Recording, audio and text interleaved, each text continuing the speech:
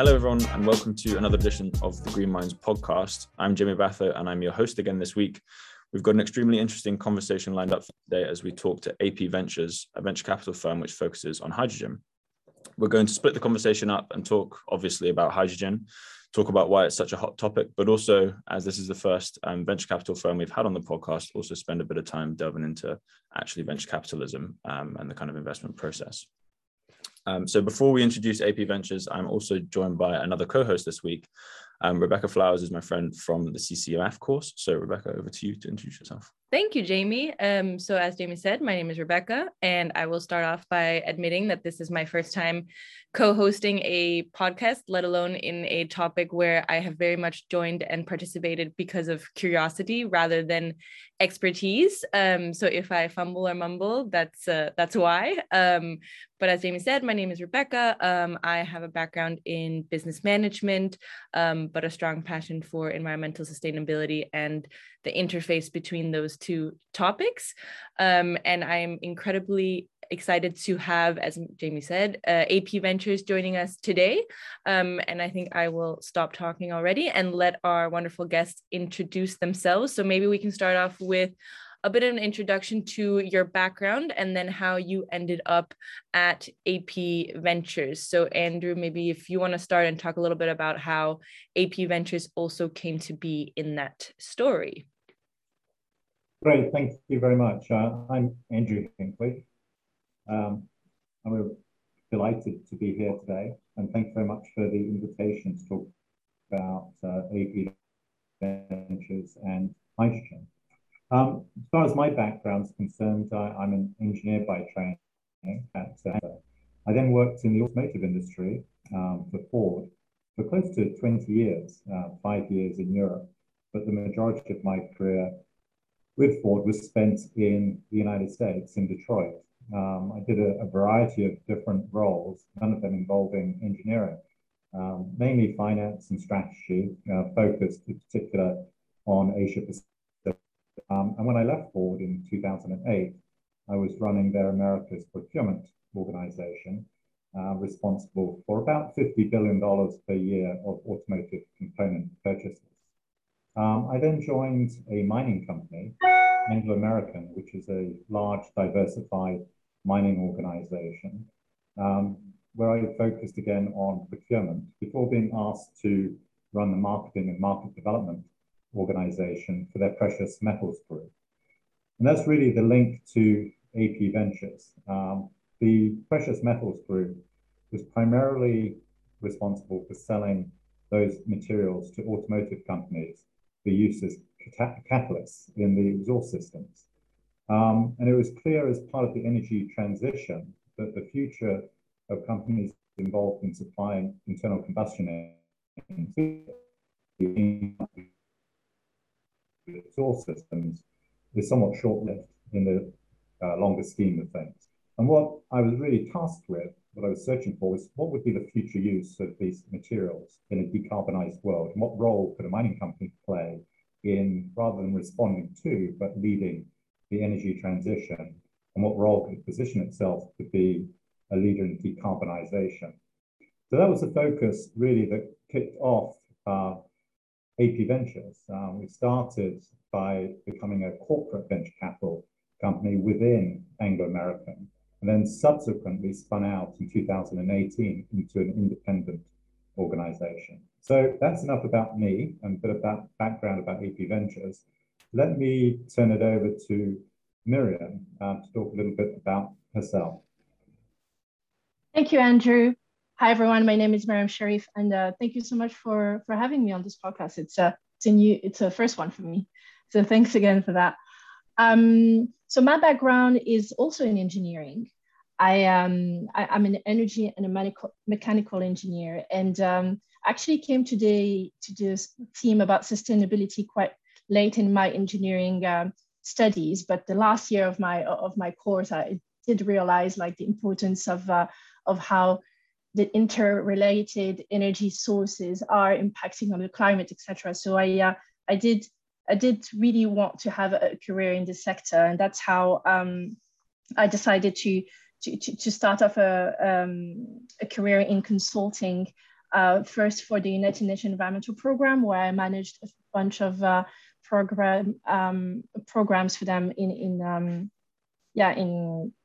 clean tech transfer between North and South. So I don't know if you're familiar with that, but there's a whole framework of trying to protect the environment, and then you have a few techniques that you can implement. So we were responsible for transferring those from North to South, and then worked a bit in incubators for great companies, and really realized that, you know, working in this topic from the public policy point of view, it's you are able to implement a lot of things and influence a lot of things, but it's true that it's maybe a different way, a more effective way to do it from your point of view. So that's why I did an MBA in London and joined AP Ventures right after that to invest in companies in the energy transition.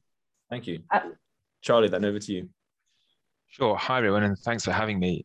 So my name is Charlie Clark, and I'm an investment and portfolio manager at AP Ventures. So my role is largely involved in making the new deals, so the execution of deals, and then also the management of those deals post-investment and how to get value out of them. So my background is slightly different to both Andrew and Miriam. I studied natural sciences at Durham for my undergrad. A lot of that was climate change focused, so learning about climates within the Quaternary, and also previous to that across Earth's history, you know, the roles of tectonic plates and ocean currents and other factors such as orbits in influencing climate, and then how to measure that climate change and what the anthropogenic impact has been. So I then left my undergrad and did 4 years at EY, Ernst & Young, in advisory work. So that was interesting, but what I missed, I guess, was a real tangible link to science and being able to apply an understanding of science to specific decision making. Mm-hmm. So I then went back to university. I actually went back to Imperial. So I did a master's here in 2015, 2016, which is Metals and Energy Finance, which was run by Professor Buchanan. So that was a very, very interesting course. And Andrew mentioned earlier the precious metals. You know, the course had a heavy focus on platinum group metals, so very relevant to the hydrogen economy. As part of that course, we even visited some of the mines that mine, you know, the platinum, the palladium, and rhodium, etc. They're based in South Africa, so that was a really, really incredible experience. I really enjoyed that year, and I also went to lots of lectures and events while I was there, run by the Grantham School of Climate Change, which was great, and also the Energy Futures Lab. So I still attend a few of those events. Following my master's, then I worked for about 2 years in an investment bank in natural resources, mainly with mining companies, and really kind of learnt about finance, how to value a company, which was great. And I realized 3 things. You know, firstly, I wanted to be evaluating new technologies associated with climate change and a lower carbon future. And secondly, I wanted something that tied the application of science with financial understanding and really how to make a profitable business. And then also how to realize the value inflection points associated with a new technology to making it commercially viable, and something which, you know, goes from early stage lab to something which is on the market. So venture capital fund focused on sustainable hard technology is a very good way to do that, and that then led me to AP Ventures. Perfect. Thank you so much, Charlie. I'm glad to see that AP Ventures has some Imperial representation at the firm. And to those listening, that probably sounded like 3 very technical backgrounds, and Jamie himself also has a very technical background, but do not worry, I am here as the middleman to ensure that all our listeners, whether you are listening because you have an interest in climate change or hydrogen specifically, will follow along. So on that note, to get started, why don't we talk a little bit about why we are talking about hydrogen? What is the hype about, and why set up a venture capital firm dedicated to investing in technology companies across the hydrogen value chain? Charlie, maybe since you left off, do you want to kick us off? Yeah, sure. And you know, I think the opportunity with hydrogen is, you know, at the moment it's actually quite a large market. So it's 100 million ton per year market. but most of the production is currently done at where it's then used. So it's largely used in ammonia production and also the refining of petrochemical feedstock. So you'll have your supply of of hydrogen at the point of use. And that's largely because hydrogen is quite hard to compress, store and transport to its kind of end use. So that's the first point. The second point is that it's the fact that largely the amount of hydrogen that's being produced at the moment has a large fossil fuel component associated with it. So it's largely comes from natural gas, and as a consequence of that, in the reactions associated with the natural gas, you produce lots of CO2. So yes, you get hydrogen, but the carbon intensity associated with that is high. You then combine those two factors with the fact that when you use hydrogen to produce energy, the only byproduct which you get is water. So that's obviously incredibly powerful in creating a decarbonized world. So what you essentially need to take is a commodity that is established as a product, but is very nascent in terms of making it a globally traded commodity, say with oil or natural gas, for an end use, which has large applications to create a decarbonized society. So if you put those all together, there's a large amount of opportunity which exists through, across the value chain in the production of hydrogen, of low carbon hydrogen, the kind of the midstream where you compress, you store and you transport it and get it to market. And then in the end use application stage where you're able to generate energy either through fuel cells or through combustion, and then create where there's no carbon emissions that are associated with that. So that's at a high level. Yeah. So let's maybe then focus on the end use of hydrogen, because I guess that's probably where, when most people are talking about it, they're talking about its use, right? So where do you guys see it really being used? And I'm a little bit skeptical about some of the transport uses. There's a lot of kind of small vehicles touted as being run on hydrogen, and that doesn't really make an awful lot of sense to me. So where do you guys see it making sense? Maybe I'll kick off, and then Charlie and Miriam, you can jump in. I mean, Charlie touched on it. Today, presently, there's a huge market in hydrogen, but it's made out from fossil fuels, principally natural gas, but also coal. So the first use for low carbon hydrogen, which is made from renewable energy sources by splitting water, is to replace the carbon intensive processes that are used today to make that hydrogen. And that hydrogen then goes on to be used in petrochemical industry and in ammonia production. But the first use, and this is a very large market, $100 billion a year, is to decarbonize existing uses for hydrogen by using renewable energy rather than fossil fuels. From there, you see incremental uses, new applications for hydrogen where it can replace existing fossil fuels. You mentioned mobility, and certainly it very much depends on whether hydrogen will be used or not on the duty cycle of that mobility application. How is the vehicle or the transportation mode used? Hydrogen is found and now dominates the material handling market, for example. So for forklift trucks in warehouses, for e-fulfillment centers, etc., hydrogen-powered forklift trucks are the dominant power source. And that's because the duty cycle of those particular vehicles is particularly suited to hydrogen. They use 24/7. It's an interior environment, so you can't have any emissions. And you want to use the assets, you want to use the forklifts as much as you possibly can. Accordingly, using hydrogen where you can refuel or recharge the electric motors within the material handling devices within minutes rather than hours, as you would have to do with batteries, it's very well suited to hydrogen. And that's a sort of new application beyond traditional applications in the mobility sector. Other duty cycles that are particularly suited for hydrogen would be heavy duty applications. So you think intercity coaches and buses, as well as even transit buses used within an urban environment, again, where the utilization factor is absolutely critical. The commercial application of an asset to move passengers around in an urban environment, the operators require very fast turnaround times. They don't want them sitting on a charging point for hours when they could be moving passengers around cities or between cities. So that scale of operation, that duty cycle, is very well suited to hydrogen, particularly because of the amount of time that they would otherwise have to be charged if they were battery electric vehicles. And then you get into other large-scale mobility applications such as shipping, heavy-duty off-road transportation, etc.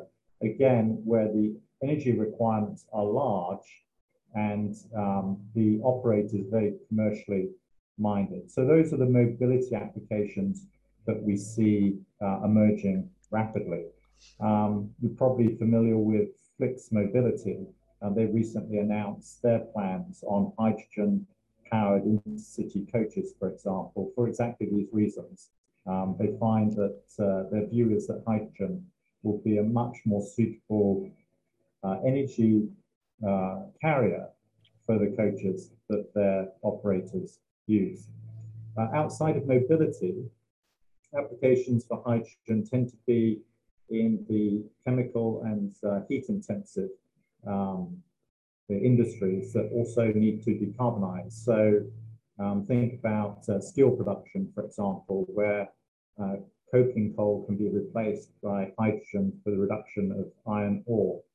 In the chemical industry, for recombining green hydrogen or low carbon hydrogen with captured carbon to produce low carbon fuels and fuels, as well as chemical products and plastic precursors, is another use of low carbon hydrogen. So we see the existing industries reducing their carbon footprint by using hydrogen from renewable sources, new applications in certain segments of mobility, but also in industries that have high heat requirements, as well as replacement of carbon-intensive petrochemical-based processes as well. So those are the areas, and we would anticipate that over the next few decades, hydrogen will represent about 20% of the energy mix globally. And that's where the interest comes from, a replacement, direct replacement for many fossil fuel applications by harnessing renewable energy and using hydrogen as the vector to transport that into both different locations, but also different sectors for its application. Miriam or Charlie, would you like to add to any of that? Or just perhaps to expand on the point which you made, I think when people think of hydrogen, I think they automatically think of the end use, say, is in a fuel cell, but that's not the only, as a zero emission production energy source. But that's not the only use case for hydrogen. There's a whole piece in the middle, I guess, in the prolonging existing business models where hydrogen essentially can be combined with CO2 and you can then produce, so if it's a carbon neutral methanol for shipping, or a carbon neutral aviation fuel for use in planes, there's a whole piece here where hydrogen can be used as over the short to medium term to prolong existing business models, as well as then being the energy vector of choice for the zero emissions. So essentially, it can act in both the decarbonizing way and then also zero emissions way. I don't think that decarbonization phase is fully appreciated or understood.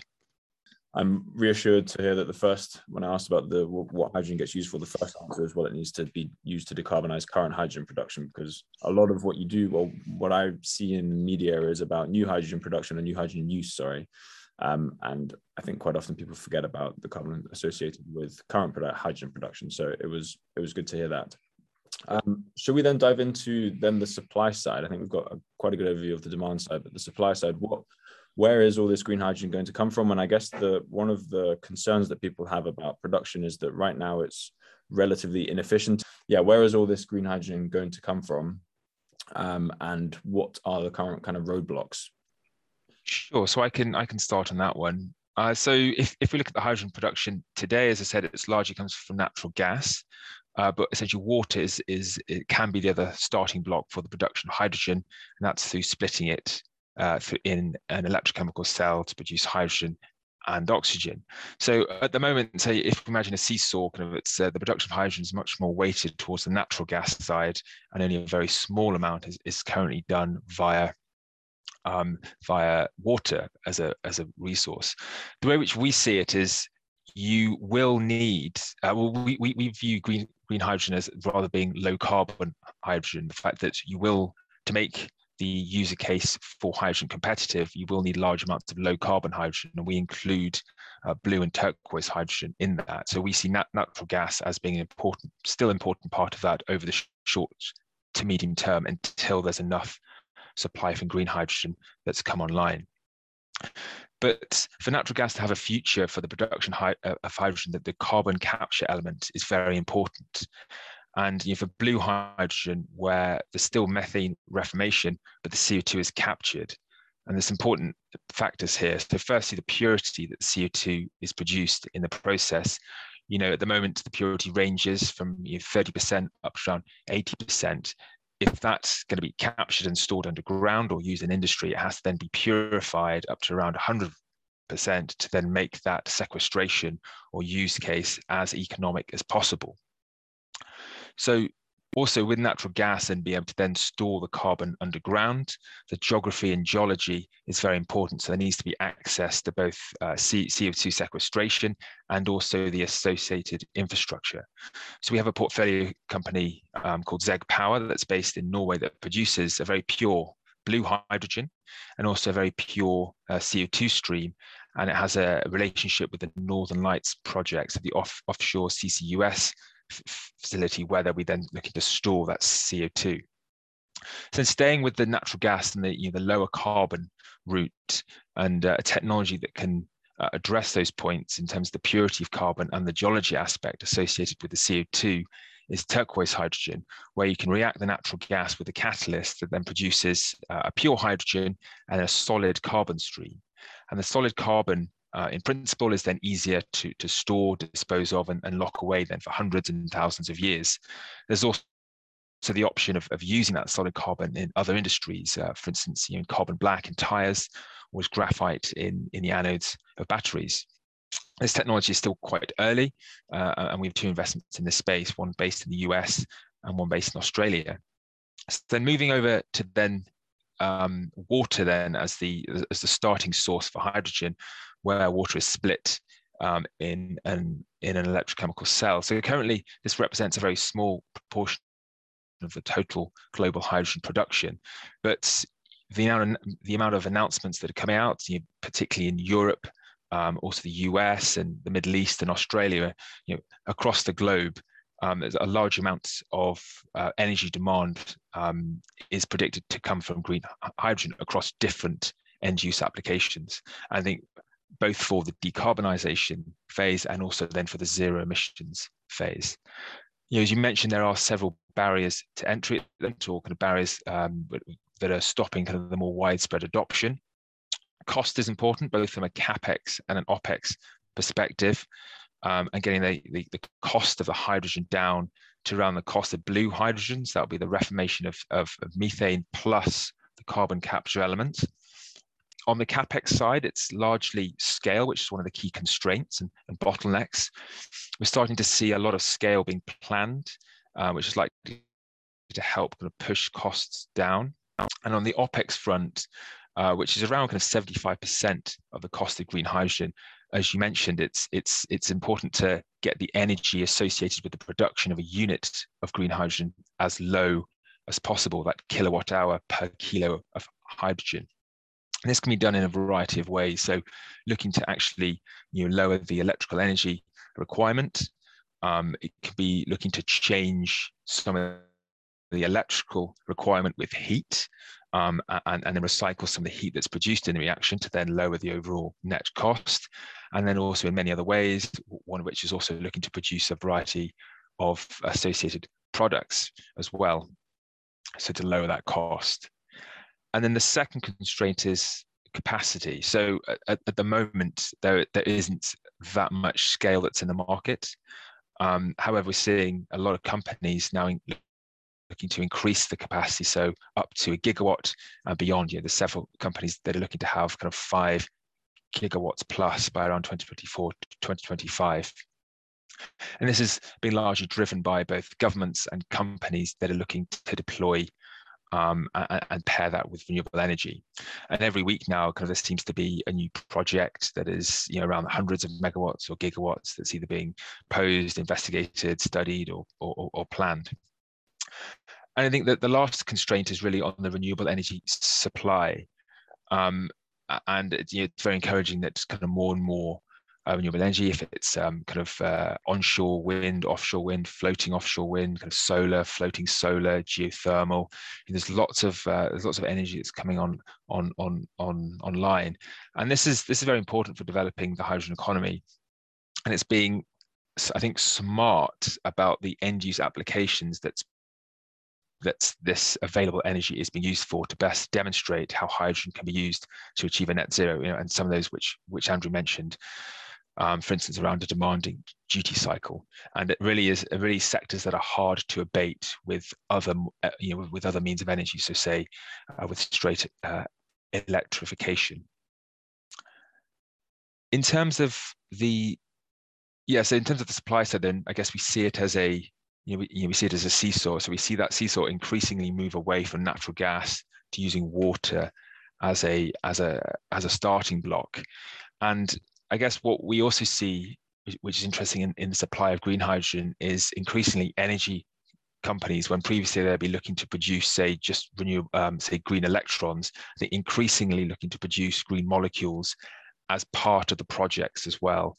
So rather than having a dedicated offshore wind, you would have an offshore wind plus hydrogen at varying levels. So providing optionality and a chance to essentially increase the value of those green electrons.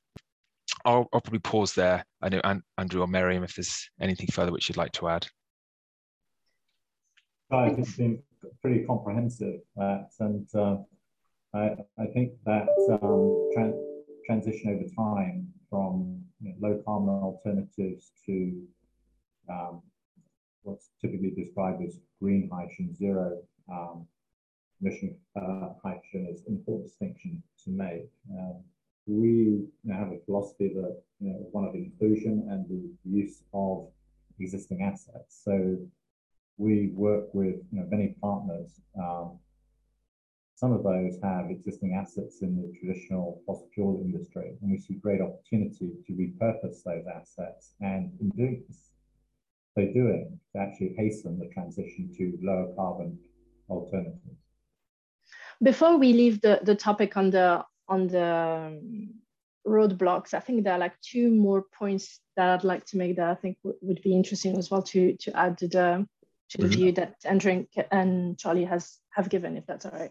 So on top of what has been developed quite a bit in the conversation so far about bringing the cost down and having that renewable energy capacity installed, which I think it's important to note that we at AP Ventures definitely look into those and trying to find those technologies that are going to make this value chain more effective and efficient, whether it is by looking for new types of fuel cells that can reduce the cost in the manufacturing of the systems, or novel uses, novel hydrogen carriers in order to reduce the cost for taking hydrogen from point A to point B.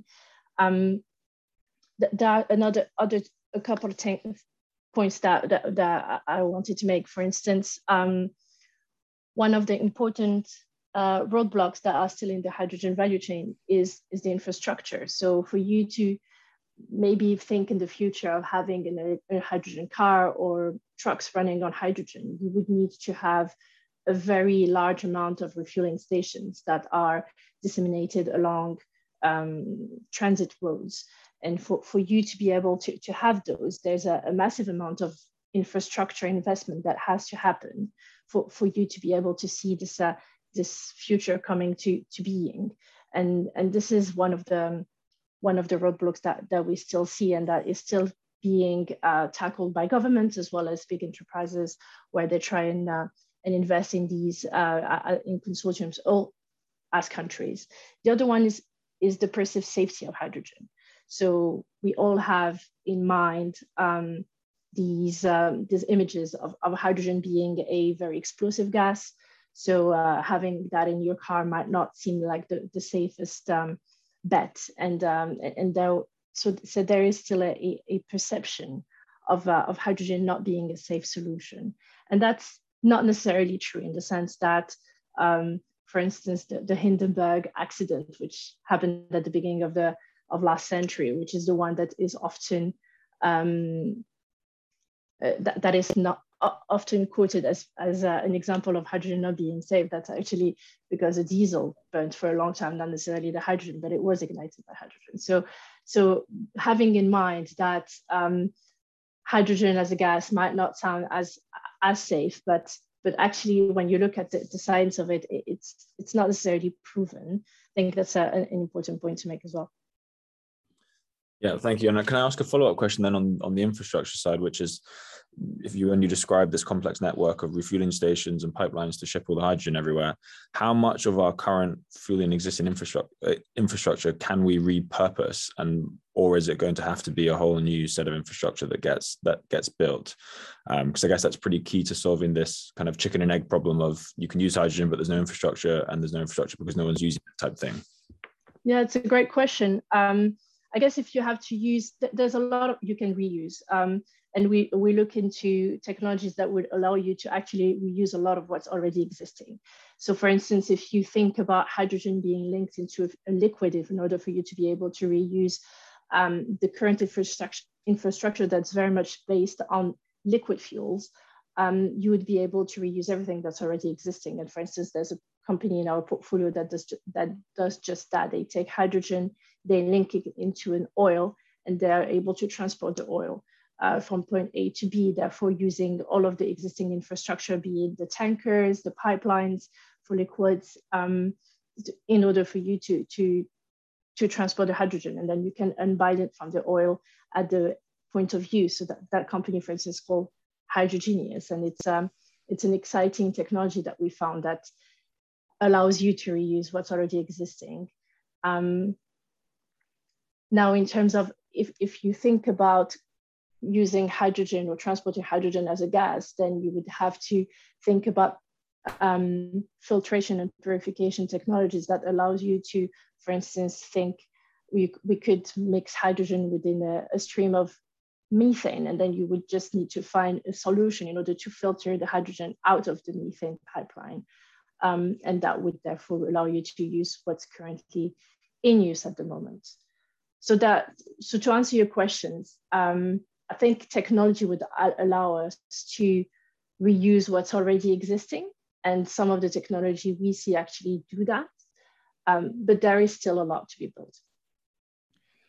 Yeah, and just to add to that as well, on the overall supply chain of the critical metals that are required for the hydrogen value chain. So that value chain, or the value chain associated with those metals, so platinum, palladium, ruthenium, that already exists, and is very that mining techniques is very well understood. It's been mined for many years. If you then contrast that, say, with the electric vehicle, or kind of the battery space, a lot of those, the value chains associated, say, with lithium mining, is a very much early stage, and a lot of the consequences associated with that are quite poorly understood compared to, say, platinum group mining or platinum group metal mining. And then also on the recycling side of that value chain, so again, the platinum group metal recycling is very well understood.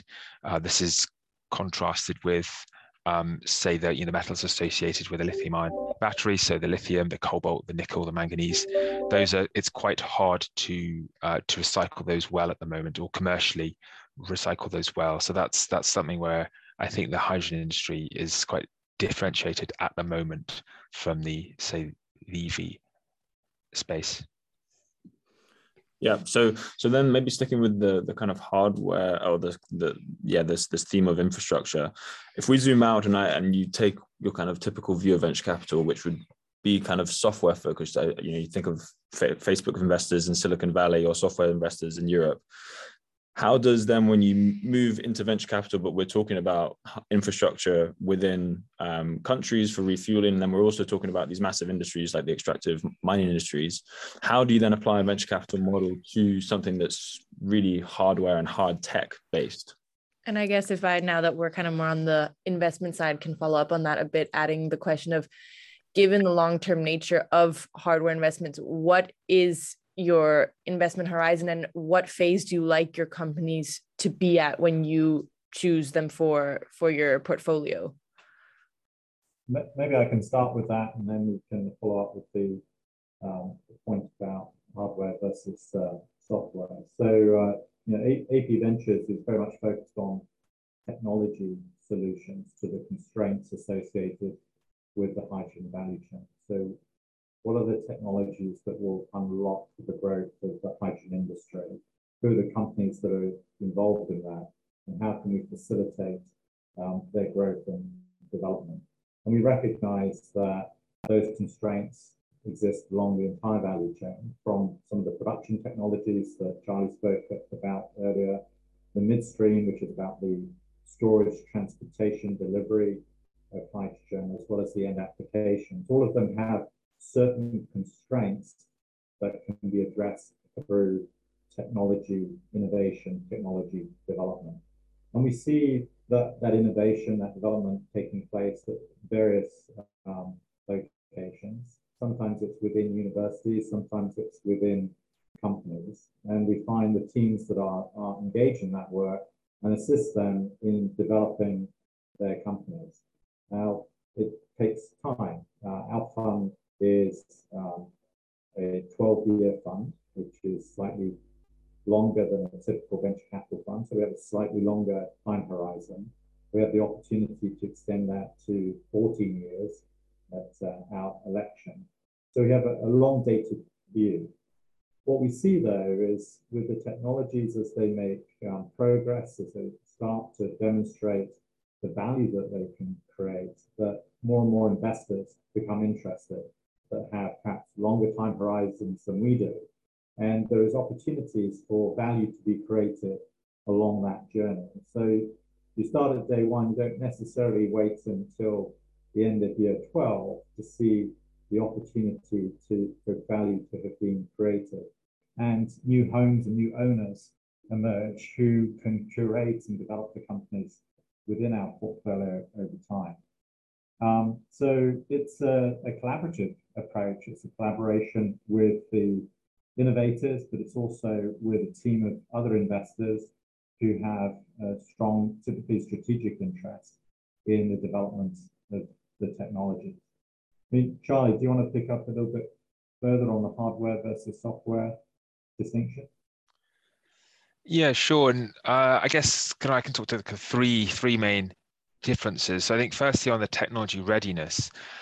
So software, it's generally easier to produce a minimal viable product in which you can take to market and test with some of your customer base, and it's easier to get traction and sales in the market. So if you look at a Series A financing, which is a relatively kind of early stage level of financing of a company, for a software business, you would probably expect that company to be developing revenue, and the metrics which you would look at to kind of analyze it would be very different from a hardware company. So for a software, you'd be looking at annual recurring revenue, the customer or the revenue retention, the customer conversion, gross margin, which would be quite high for a software as a service business, and customer acquisition costs, and then the spending associated with raising of the capital would also be different there. So you would probably have a high advertising cost or higher advertising cost associated with the capital which you're raising. For hardware, the technology development generally takes much longer, and the journey to getting a first marketable product tends to be longer. It requires a fair amount of love and attention and quite a lot of strategic thinking. So an example of this is we have a technology well, the company's called Infinium. It produces a sustainable aviation fuel. So essentially you take CO2 and you take green hydrogen, and it produces a drop-in replacement for jet fuel. And you have to be quite strategic in terms of like, okay, what partners are going to be beneficial to growing this business. So in their latest round of fundraising, which was their Series B fundraising, they raised $70 million, and the leads of that round were NextEra Energy for the supply of the green electrons, and then also Amazon. And they're looking at it as a potential source to decarbonize their existing operations. So it's quite fun to think, okay, who's going to be a good fit for the company, which companies might make sense at this stage, which company is going to help the pathway and the trajectory of the technology.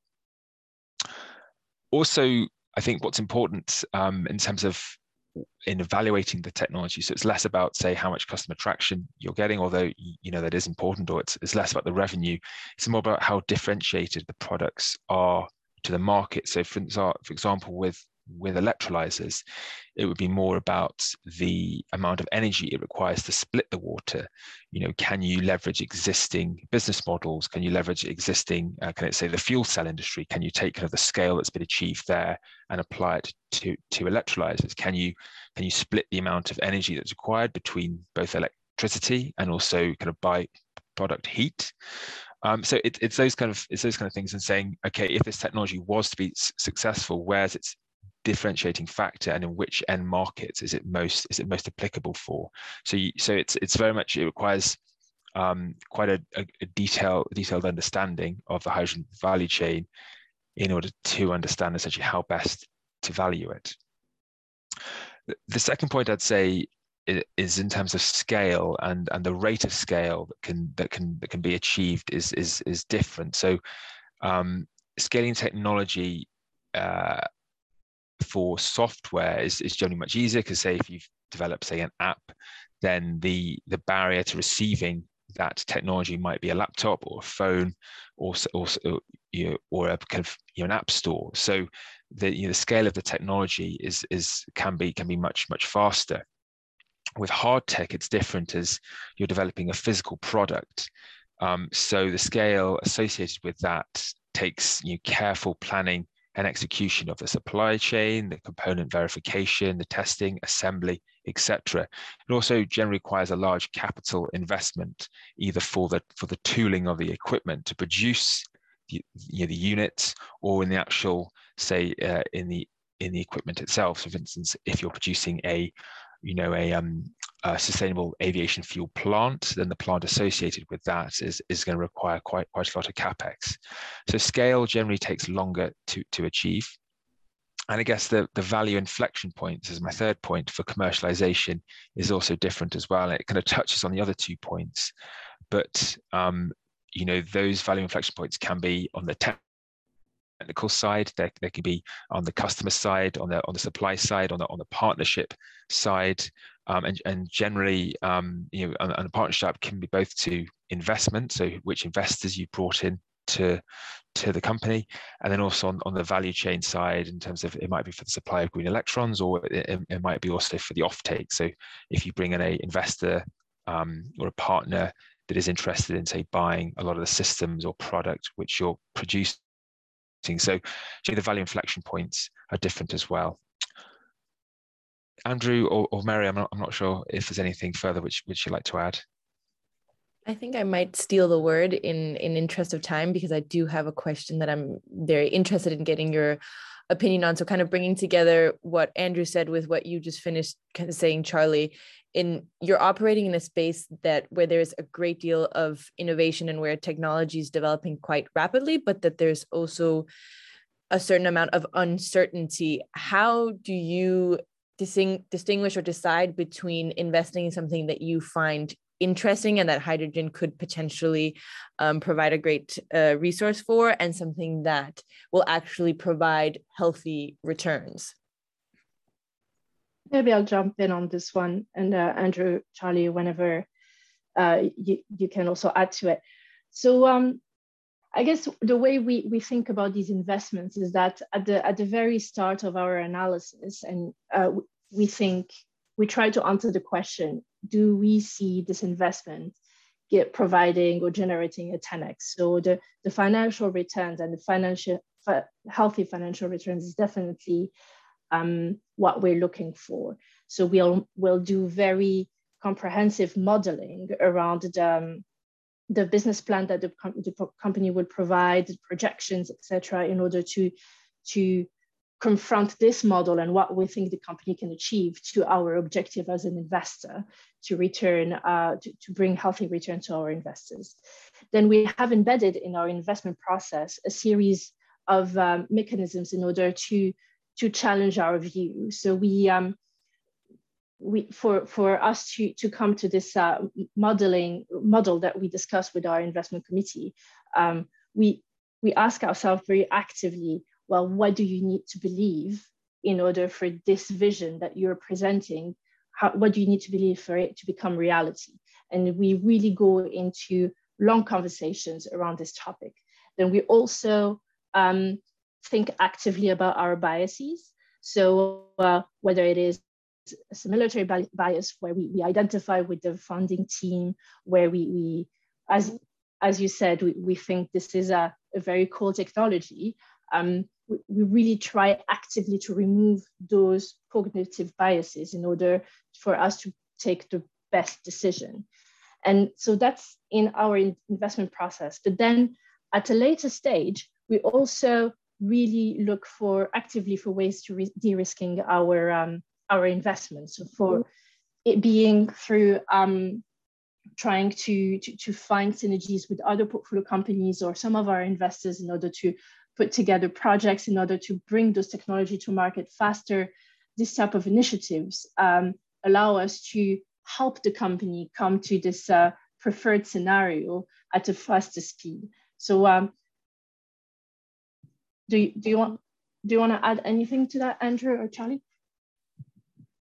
I would just perhaps say team is also very, very important and something which we consider carefully. So, and we want, I guess, founders that can obviously understand their technology well and understand the different and can clearly articulate the differentiation versus the market, but then who can also sell the vision and say, well, this might be where we are at the moment, but hey, look, in 5 years' time, 10 years' time, this is what the technology can unlock, and this is how our technology and our company is going to be right in the center of it. So I think team is something that we look at very, very carefully as well. Yeah, thank you for that. And this is kind of part of the bit about venture capital that also attracts me, is that you are helping your portfolio companies more than just in giving them direct capital, and that the kind of promotion of synergies within portfolios and within networks feels a lot more active than just giving cash. So yeah, I really like that model. I do realize that we've only got you guys for a couple more minutes, so maybe I will move on to the very last questions, which is a bit more of a personal question. And we'd like to ask each of you if you would be able to tell us about a book that you found either particularly insightful or inspiring with regards to your work, or just with regards to the kind of sustainability or climate conversation in general. Maybe let's start with Andrew. Yeah, it's a great question. Makes you think about what you've read, what you should have read, what you are reading. For me, over the last few years at least, a book titled Skin in the Game is one that I found particularly thought-provoking by Nassim Taleb. And it's it's just every page seems to have another thought that I find myself putting down the book and think about my own experience and challenging the way I think about opportunity, resilience, and the purpose that we are pursuing each day. So highly recommend it. Skin in the Game. Well, I can go next. So I'd say if you're looking to get into venture, then Venture Deals by Brad Feld and Jason Mendelsohn is very, very good. So it's written from the perspective that you're a founder of a company and how to make sure you don't get outsmarted by the likes of AP Ventures, but it can also be very much applied to the other side. So essentially, it takes you through how to structure a good deal that makes sense for the company, for the investors, and for shareholders. and all the I guess more of the legal side and the structuring. And that's something which I found incredibly useful, coming from perhaps more of a looking at how to value companies and evaluate a company, and from a science-based background to actually thinking, okay, what makes an attractive investment? It goes to the a comment which you made earlier. What makes an attractive investment, rather than just being cool technology? How can we structure this so that how you can mitigate some of our downside, we can maximize our upside, because I guess it's key for that initial, when you make an investment, that's kind of half the battle, and then post investment and the realizing the value through the portfolio management and being quite hands-on, that's the second part. But that's made much easier if you've initially structured the deal quite attractively, and quite a well thought out manner. Thank you, Charlie. It does sound like an interesting perspective, because I guess the other thing that's interesting about venture capital is that the founders choose their shareholders, whereas in public markets that's obviously not the case. So yeah, I'd also like to read that one. Thanks. I was actually thinking about Factfulness from Hans Rosling, and that's an interesting book, because basically they take questions that ask a sample number of people about things like, do you think poverty has progressed or regressed over the last 50 years, etc. And people get their answers to these questions typically wrong, which shouldn't be so. And then they explain to you about biases and how our mind have this tendency to distort a bit reality and seeing things as going worse than they actually are going. So I think it's and especially in the day that we're living in, it's quite a good book to kind of get your facts straight and think a bit differently about the world. Thank you, Miriam. I would definitely agree. I think we've spoken about Factfulness and Hans Rosling quite a bit on our course, and the fact that it's a really important read to remind ourselves that in the space of climate change, especially, it's not always going downhill. Now, we are about to wrap up, but I'm actually going to put Jamie on the spot a little bit, because he always asks these questions to his guests, but I don't feel like you have been asked what book you would recommend anyone to read. Yeah, okay, that is on the spot. One book that does come to mind actually is the Bill Gates book, How to Avoid a Climate Disaster. I think that's I read it, and it's a very good book for somebody who maybe doesn't have a technical background, to actually get a grasp on the main blocks of what is driving climate change, and then indeed where Bill Gates sees the main areas required for innovation. And he does talk about hydrogen, so it's also worth using that as maybe an introduction into hydrogen, and then going on AP Ventures website, obviously, and learning even more there. So that's what I would say. Great. And I must admit, and thank you guys for keeping the conversation in a tone and a language that everyone could follow along. I at least managed to follow along. So I think our listeners will really appreciate that, while still keeping the interest of the listeners with a more technical background. So on that note, we will not steal any more of your time, and send out a huge thank you for joining us today, and speaking to us about AP Ventures and hydrogen. And thank you for having me on the Green Minds podcast. Yeah, thank you very much. Thanks, guys. That was a pleasure. Thank you. Cheers. Thanks, Rebecca. Thanks, Jamie. So that was a really interesting conversation. I'm very happy that we managed to get the three of them on the podcast, and so thank you for organising all of that. But I wondered what your reflections were after that conversation. Yeah, I think one thing that really kind of sparked my thoughts was this dichotomy or split between blue hydrogen and green hydrogen, and the role that they both have in decarbonizing our energy systems in the future, and the weight that blue hydrogen might take in the future, and if that will take space away from green hydrogen and potentially cause us to become over-reliant on blue hydrogen in decarbonizing our energy systems.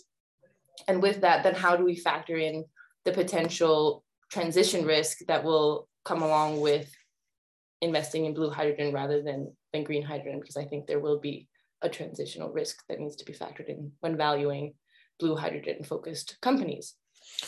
Yeah, I agree. I think if we look to 2050 and you think that by 2050 you want to have all hydrogen being produced and it will be green hydrogen.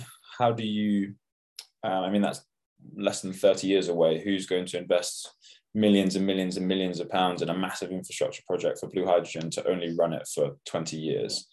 And if it's oil and gas companies that are doing it, that's not their mindset. They've never been happy with running something for 20 years, right? You think about most of the North Sea oil fields have run for at least 20 years longer than they were ever planned for in the start. So I don't think they'll be satisfied with that kind of curtailment of their assets, really.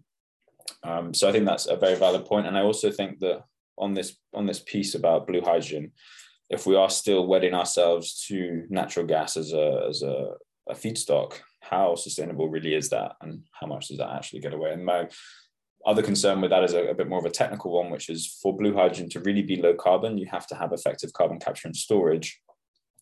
And there's no project in the world right now that is capturing 99% of the carbon dioxide that comes out of a flue stack. So yeah, I think there's an economics issue and there's a technical issue of for blue hydrogen.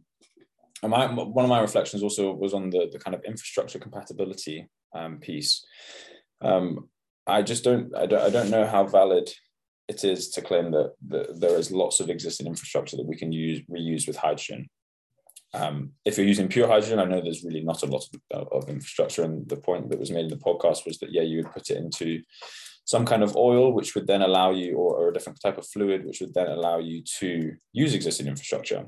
So my question then would be, but what is the infrastructure requirement in order to get hydrogen to that state that you can put it in existing infrastructure? And what is the kind of full end-to-end picture? There's not much point investing in a massive amount of new infrastructure just to use a little bit of old infrastructure. So I'd like to see, I don't know if there are any reports or any kind of analysis done on that, but if anyone's listening that does know of any, please point them our way, because I'd like to learn more about that. So then my next question to you is, if we had, I mean, that 45 minutes that we had with them went super quickly. So if you had more time with them, what would one question be that you'd like to ask them?